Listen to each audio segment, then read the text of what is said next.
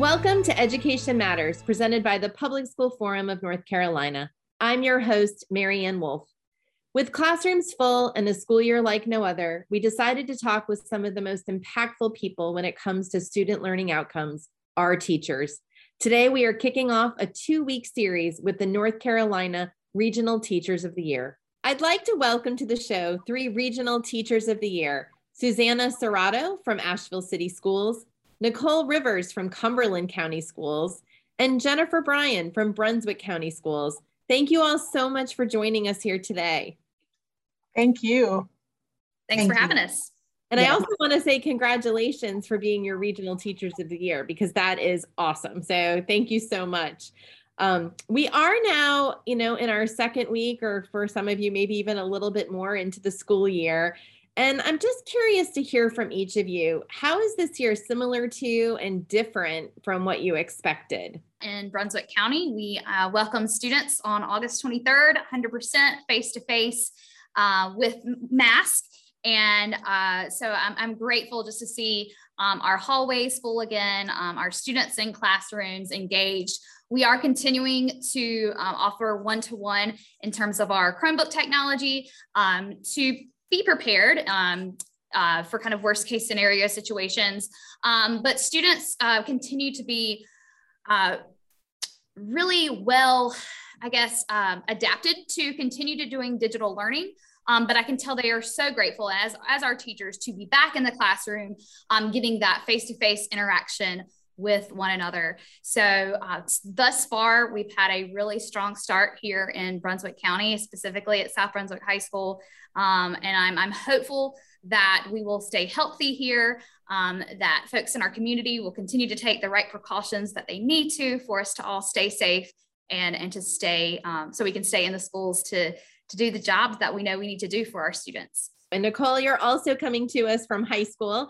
What is your year looking like? It is looking like a true hybrid kind of thing. Okay, so the transition is great. We came back 100% as well, mask, and between my classes and even during my class, there's a lot of, okay, get your hand sanitizer. Okay, squeeze now, clean up. Okay, we can't pass items, and cleaning tables and things of that nature, going in one direction in the building in certain areas to make sure kids are just staying as safe as possible. So it gives us a sense of security that we're doing all we can. What's different is that students are now eating it in our classroom with us. So that, we usually send them all to the cafeterias. I'm having an elementary school, I think, experience or something, sometimes, just like, okay, guys, we're eating together. Yay, right? But I enjoy the kids so much. There's a challenge of, what do I keep from the old before, COVID came, and what do I use from the new, making sure that I keep those SEL assignments, those social emotional learning assignments and those connections going. The kids have not been in school together all at the same time for a while. And some kids are new. So even though they joined us last year online, they didn't step a foot into our building until August 23rd, and they have to make friends now. So making sure kids are collaborating safely is definitely one of my #1 priorities in my classroom. So, with all the precautions going on, we are still making sure that the kids feel connected and feel at home in our classrooms and in our building. You mentioned elementary school, and Susanna, that's where you're coming to us from. So how is your school year? What you expected, or what's different? Well, I was just sharing with a colleague how grateful I am to feel like we had a fairly, what was ostensibly normal start, and that ironically, the thing with which most people are the most acclimated, to which most people are most acclimated, is mask wearing. So the thing that seems the most obviously foreign is actually the thing that is shockingly comfortable. It's all the other stuff. We don't focus on learning loss at our school or in our district. We're not using that terminology. We think it's smarter and safer to focus on the assets we still possess and all that we gained while learning virtually, especially for the smaller children, for whom I think a lot of attention has been put on them as far as what they haven't been able to do. So because we're not focused on that, we're focused on, reteaching how to be a person in a shared space. And it's already difficult, I think, for K through 5 students to truly understand how to share a space safely. So add on top of it the fact that my third graders have basically not been in school since first grade. So it's that reacclimation to a shared learning environment. And so far it has been nothing but joyful. They are so excited to be together. We are all so excited to be sharing things. It feels like putting on a familiar costume, but almost with an intangible energy, because we haven't been able to do this in so long. We have, as a district, taken on in Asheville City Schools a lot of new curriculum district-wide. So there's actually been a really great spirit of camaraderie and collaboration, because we're all not just starting back in person again, but also starting these new initiatives. So there's also been this kind of spirit of collaboration amongst teachers, which has been welcome. So I am thrilled. We're just finished day 7. We've done our self-portraits. We've read some books already. We're jumping into 3-digit addition. So I feel like I'm in my element. Yeah. When you're with your students and thinking about students and families in particular, are there additional supports or different needs than you've had in previous years? Certainly. I think that as a district, we did a really pretty amazing job throughout the pandemic of creating a lot of community partnerships, and those still exist. So there's still a lot of communication between those community stakeholders that are caring for children outside of school, and ensuring that there are sort of similar precautions happening in all environments. But there's also this lingering benefit of just family relationships. I feel like as a district, we really prioritized that partnership with families, particularly during remote learning. And that has just carried over. I've always felt historically that there is, that some teachers possess or feel a discomfort of bonding with or partnering with families. And I think one silver lining of this experience is that has been dispelled a bit, that there is an embracing of those relationships. But as far as, we do not have a sense of hybrid here. There is very much a sense of fully masked 100% in-person learning. We haven't even introduced our technology yet for the year, which has felt very refreshing. We're going to be doing, unfortunately in third grade, there's some pressure, some testing pressure coming up. So we're going to have to be doing that soon. But, I think it's really just focusing on that community building piece, focusing on that relationship building piece, and that reacclimation piece, and using the assets that we developed last year through these relationships to help kind of support us as we begin. I definitely want to echo what Susanna said, and in terms of parent communication last year, I, by far and away, experienced the most parent contact and had the most parent contact last year out of my 12 years of teaching. And it was wonderful in most cases. And again, so I plan to continue building those positive relationships with the families of my students, and building positive relationships with my students themselves, understanding, there's more to them than just what I see in the 90 minutes that I have them each day. So really, that one, is going to continue to be a big focus for me. At the high school level, we have to focus on how we communicate information, not just with our families, but with our students. Our students are at the age where they are taking responsibility for getting information about school policies and procedures. And especially because we are still in a state of fluctuation with potential quarantines and exposures, and students advocating for themselves for when they do have to be out of school, whether it's due to a quarantine or exposure, students advocating for themselves and knowing how to still access their schoolwork and to stay engaged with their teachers when they have to be absent. One other thing I'll say is I'm very grateful that for the first time, and at least in a long, long time, we have a school nurse on our staff 5 days a week. And I am grateful for the support that she will be able to provide for our students and families. And I believe that's across our district, that we are now fully staffed with nurses on our campuses 5 days a week. And that is a huge and tremendous. I don't think that's the case still yet in all districts across the state, but I certainly hope that that funding is prioritized and that we're able to continue to support and provide individuals like nurses and social workers and behavioral specialists to help support us and our families. Thank you so much for being here. After the break, we will be back to continue this conversation. Education Matters is brought to you each week in part by Town Bank, serving others, enriching lives. Welcome back to our discussion with 3 of our Regional Teachers of the Year. We're asking a lot of our educators to support our students in all these different ways. And what do you think we need to do in order to support our educators so that they can support students and families? I was in a meeting and a teacher said, educators are people too. And I was like, yes, it was just a great statement. It was so simple yet so deep.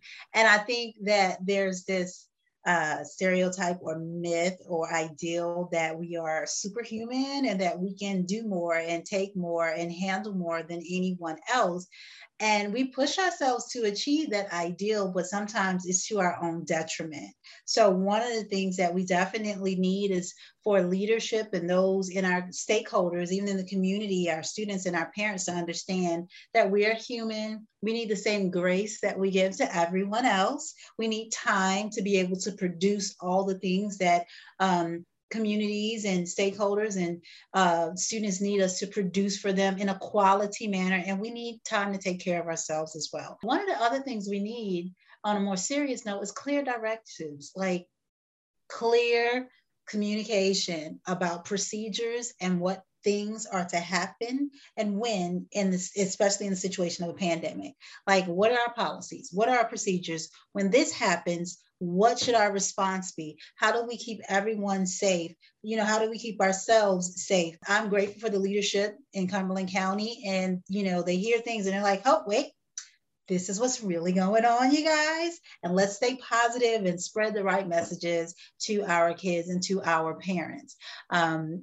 There's this whole concept of you're supposed to be a teacher. I don't know if you've ever had that said to you ever in life, but my son said it to me when he was in like second grade, and he asked me some random question. I teach English, okay? But in his head, I'm supposed to be a teacher, which means I know everything.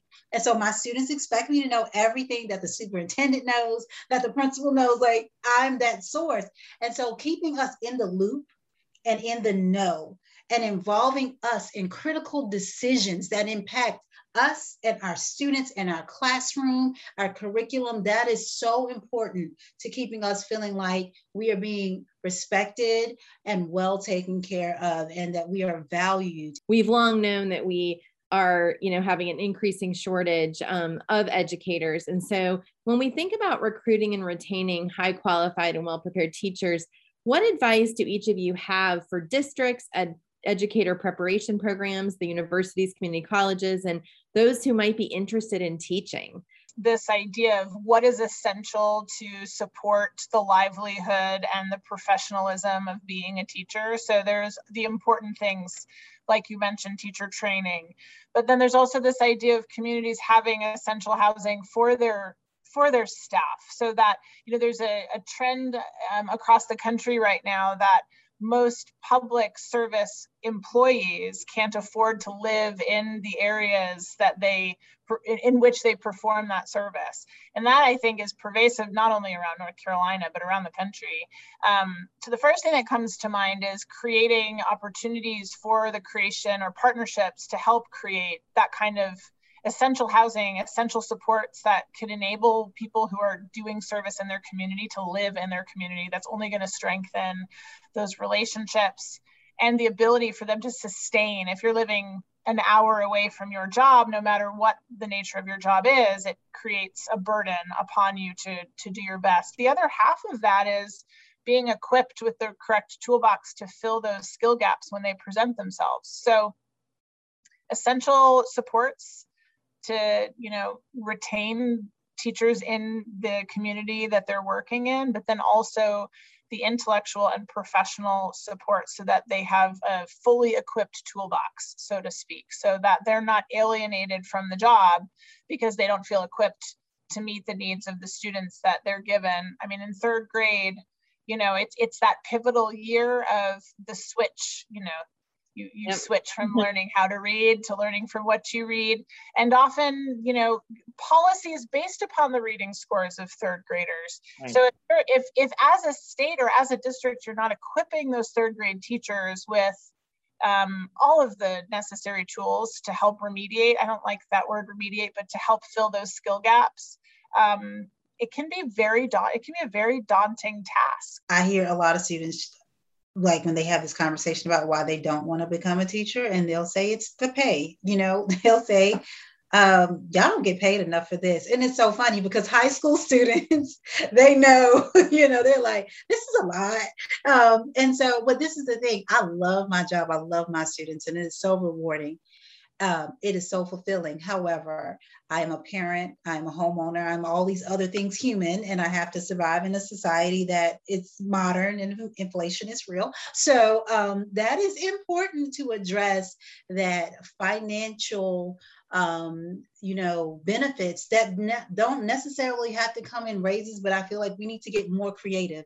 How can we create partnerships with businesses? How can we create special opportunities for teachers to invest and to do other passive income things? Like, we need to think out of the box, because for me, I don't like my pay being held up by legislation. As far as what's going to happen with it every year, that's a scary feeling. So is there a way to know that is a part of it? And hopefully we can resolve some of those issues, but what other avenues are being created for teachers to blossom financially so they can stay in the classrooms with the kids they love to teach? Do you have any thoughts on policies, legislation this year that you just think are really important to you as an educator? I know teachers across the state are keeping a close watch on the budget process. Not having a budget yet means that teachers haven't received their step increases yet this year. And lots of teachers have questions about that, expecting to see a step increase at their first August paycheck. And we, of course, will have to wait till a budget is passed before we see that. Not just tied to teacher pay, but other resource allocation towards education. We're certainly paying close attention to that. I'm also interested to see how much of the Leandro recommendations are picked up and moved on in this current budget and moving forward. And then, of course, HB 324, which at the time of our recording is, as I believe, waiting on another vote in the House, a concurrence vote in the House. So certainly, especially as a social studies teacher, that is something that I am following closely, have concerns about. And we'll be looking to see what happens. I know as regional teachers of the year, you all are working together to really help further the teaching profession and also the education for all of our students. I wonder, in our last minute, Jenny, if you want to share just a little bit about that work with the regional teachers of the year. Yeah, so we are just three of a team of 9 who are being led by our state teacher of the year, Eugenia Floyd. And we had some time together over the summer at NCAT, at the Ocracoke campus of NCAT, to really think about what we wanted to focus on and promote as our vision and mission for the year. And so as a team, we are going to be working together this year to elevate students by empowering educators. Our mission then to support that vision of elevating students by empowering educators is to ensure all students receive a high quality, equitable education. So we're going to do that through hearing, connecting, and supporting the educators of North Carolina so they feel elevated, activated, and empowered in their commitment to students. Some of the action goals that we set and have started to make moves on involve connecting stakeholders to our mission. So this is a great example of doing that. We've had a lot of conversations with people trying to spread the word of what our goals are. We want to create intentional opportunities for educators to be heard. So it echoes some of the work being done at the state level, but a lot of the action on our part has been around creating and then solidifying networks of teachers. So at the district level, replicating successful models of teacher advisory councils. As regional teachers of the year, trying to unify our region by creating teacher advisory councils at the regional level, which then can inform some of the work that the Teacher Leadership Council at the state level is doing, with the idea that hopefully this network will stay in place and communication will be far more clear and far more consistent and hopefully more transparent. And all of that is in an effort to activate this network of resources that Nicole and Jenny have spoken about that can help teachers want to stay in the profession and develop as a whole educator. So we're thrilled to be already making moves on all of that. Well, I cannot thank each of you enough, and I know how fortunate your students are, but also your communities and your families and the educators that you work with every day. So thank you so much for being with us. After the break, this week's final word. As I listened to North Carolina's phenomenal Regional Teachers of the Year during today's episode of Education Matters, I was reminded yet again that our state has work to do to ensure that the teaching profession is well supported and attractive to our best and brightest educators and leaders. As the daughter of a teacher and a former teacher myself, I know how incredibly challenging the role can be. And yet the pandemic has exacerbated many of the inequities that our students, teachers, and schools face. Did you know that educator preparation programs in North Carolina have experienced declining enrollments of about 50% since the Great Recession? This reality has had a cascading effect, and attracting and retaining high qualified educators to our classroom has become increasingly challenging over the last decade. One way to turn this around is to improve working conditions for educators, including increasing educator compensation and creating incentives to enable low wealth districts to attract and retain qualified and well-prepared teachers. Earlier this year, the Public School Forum called for raising pay for teachers and instructional support staff by at least 5% for the 2021-22 fiscal year. Our General Assembly is currently working on developing a budget that includes teacher pay proposals that do not quite meet that goalpost, but they do include some increases and bonuses that teachers would appreciate, as they have not had raises since 2018. We hope that our state leaders move expeditiously toward passing a state budget that supports our educators and makes the profession more attractive than it is today. Another important endeavor we must undertake is to work harder to significantly increase the racial and ethnic diversity of North Carolina's qualified and well-prepared teacher workforce. Research has found that students of colors have strong academic and social emotional outcomes when they have the same race teachers in their classrooms, and all students are at a disadvantage by not having teachers of color. The work resulting from the Governor's Drive Task Force has offered a clear roadmap that contains innovative practices to support this effort. We can support district-based grow your own recruitment programs and scale up other promising teacher preparation programs that tackle the critical need to diversify the teaching workforce. Finally, if you're asking if we have the resources to do more for our public schools, the answer is yes. While we, like all states across the country, have access to federal COVID relief funding, much of that has been and continues to be rightfully spent on materials to protect our children and teachers' health and safety, and programming to mitigate other impacts of the pandemic. Those dollars are also intended to be one-time monies, and North Carolina needs to couple that federal spending with recurring state investments that set us up for success to serve future generations. Fortunately, we have weathered the pandemic well from an economic standpoint, and our state has an additional $6.5 billion in state revenues to spend over this biennium. To continue to attract thriving industries that will want to do business in North Carolina, a system of strong public schools is an absolute requirement to ensure a robust economy for years to come. Many of the requirements contained in the court-ordered Leandro Plan offer targeted strategic investments in our public school system designed to ensure each and every one of our children has access to a sound basic education that positions them and our state to succeed on the global stage. There's never been a better time to invest in our young people and the necessary supports that ensure they receive a high-quality public education. Let's do it now. And let's do it with strong, recurring investments that will pay dividends over the decades to come. Thank you for taking the time to learn and think about education. That's all for today, and we'll see you next week.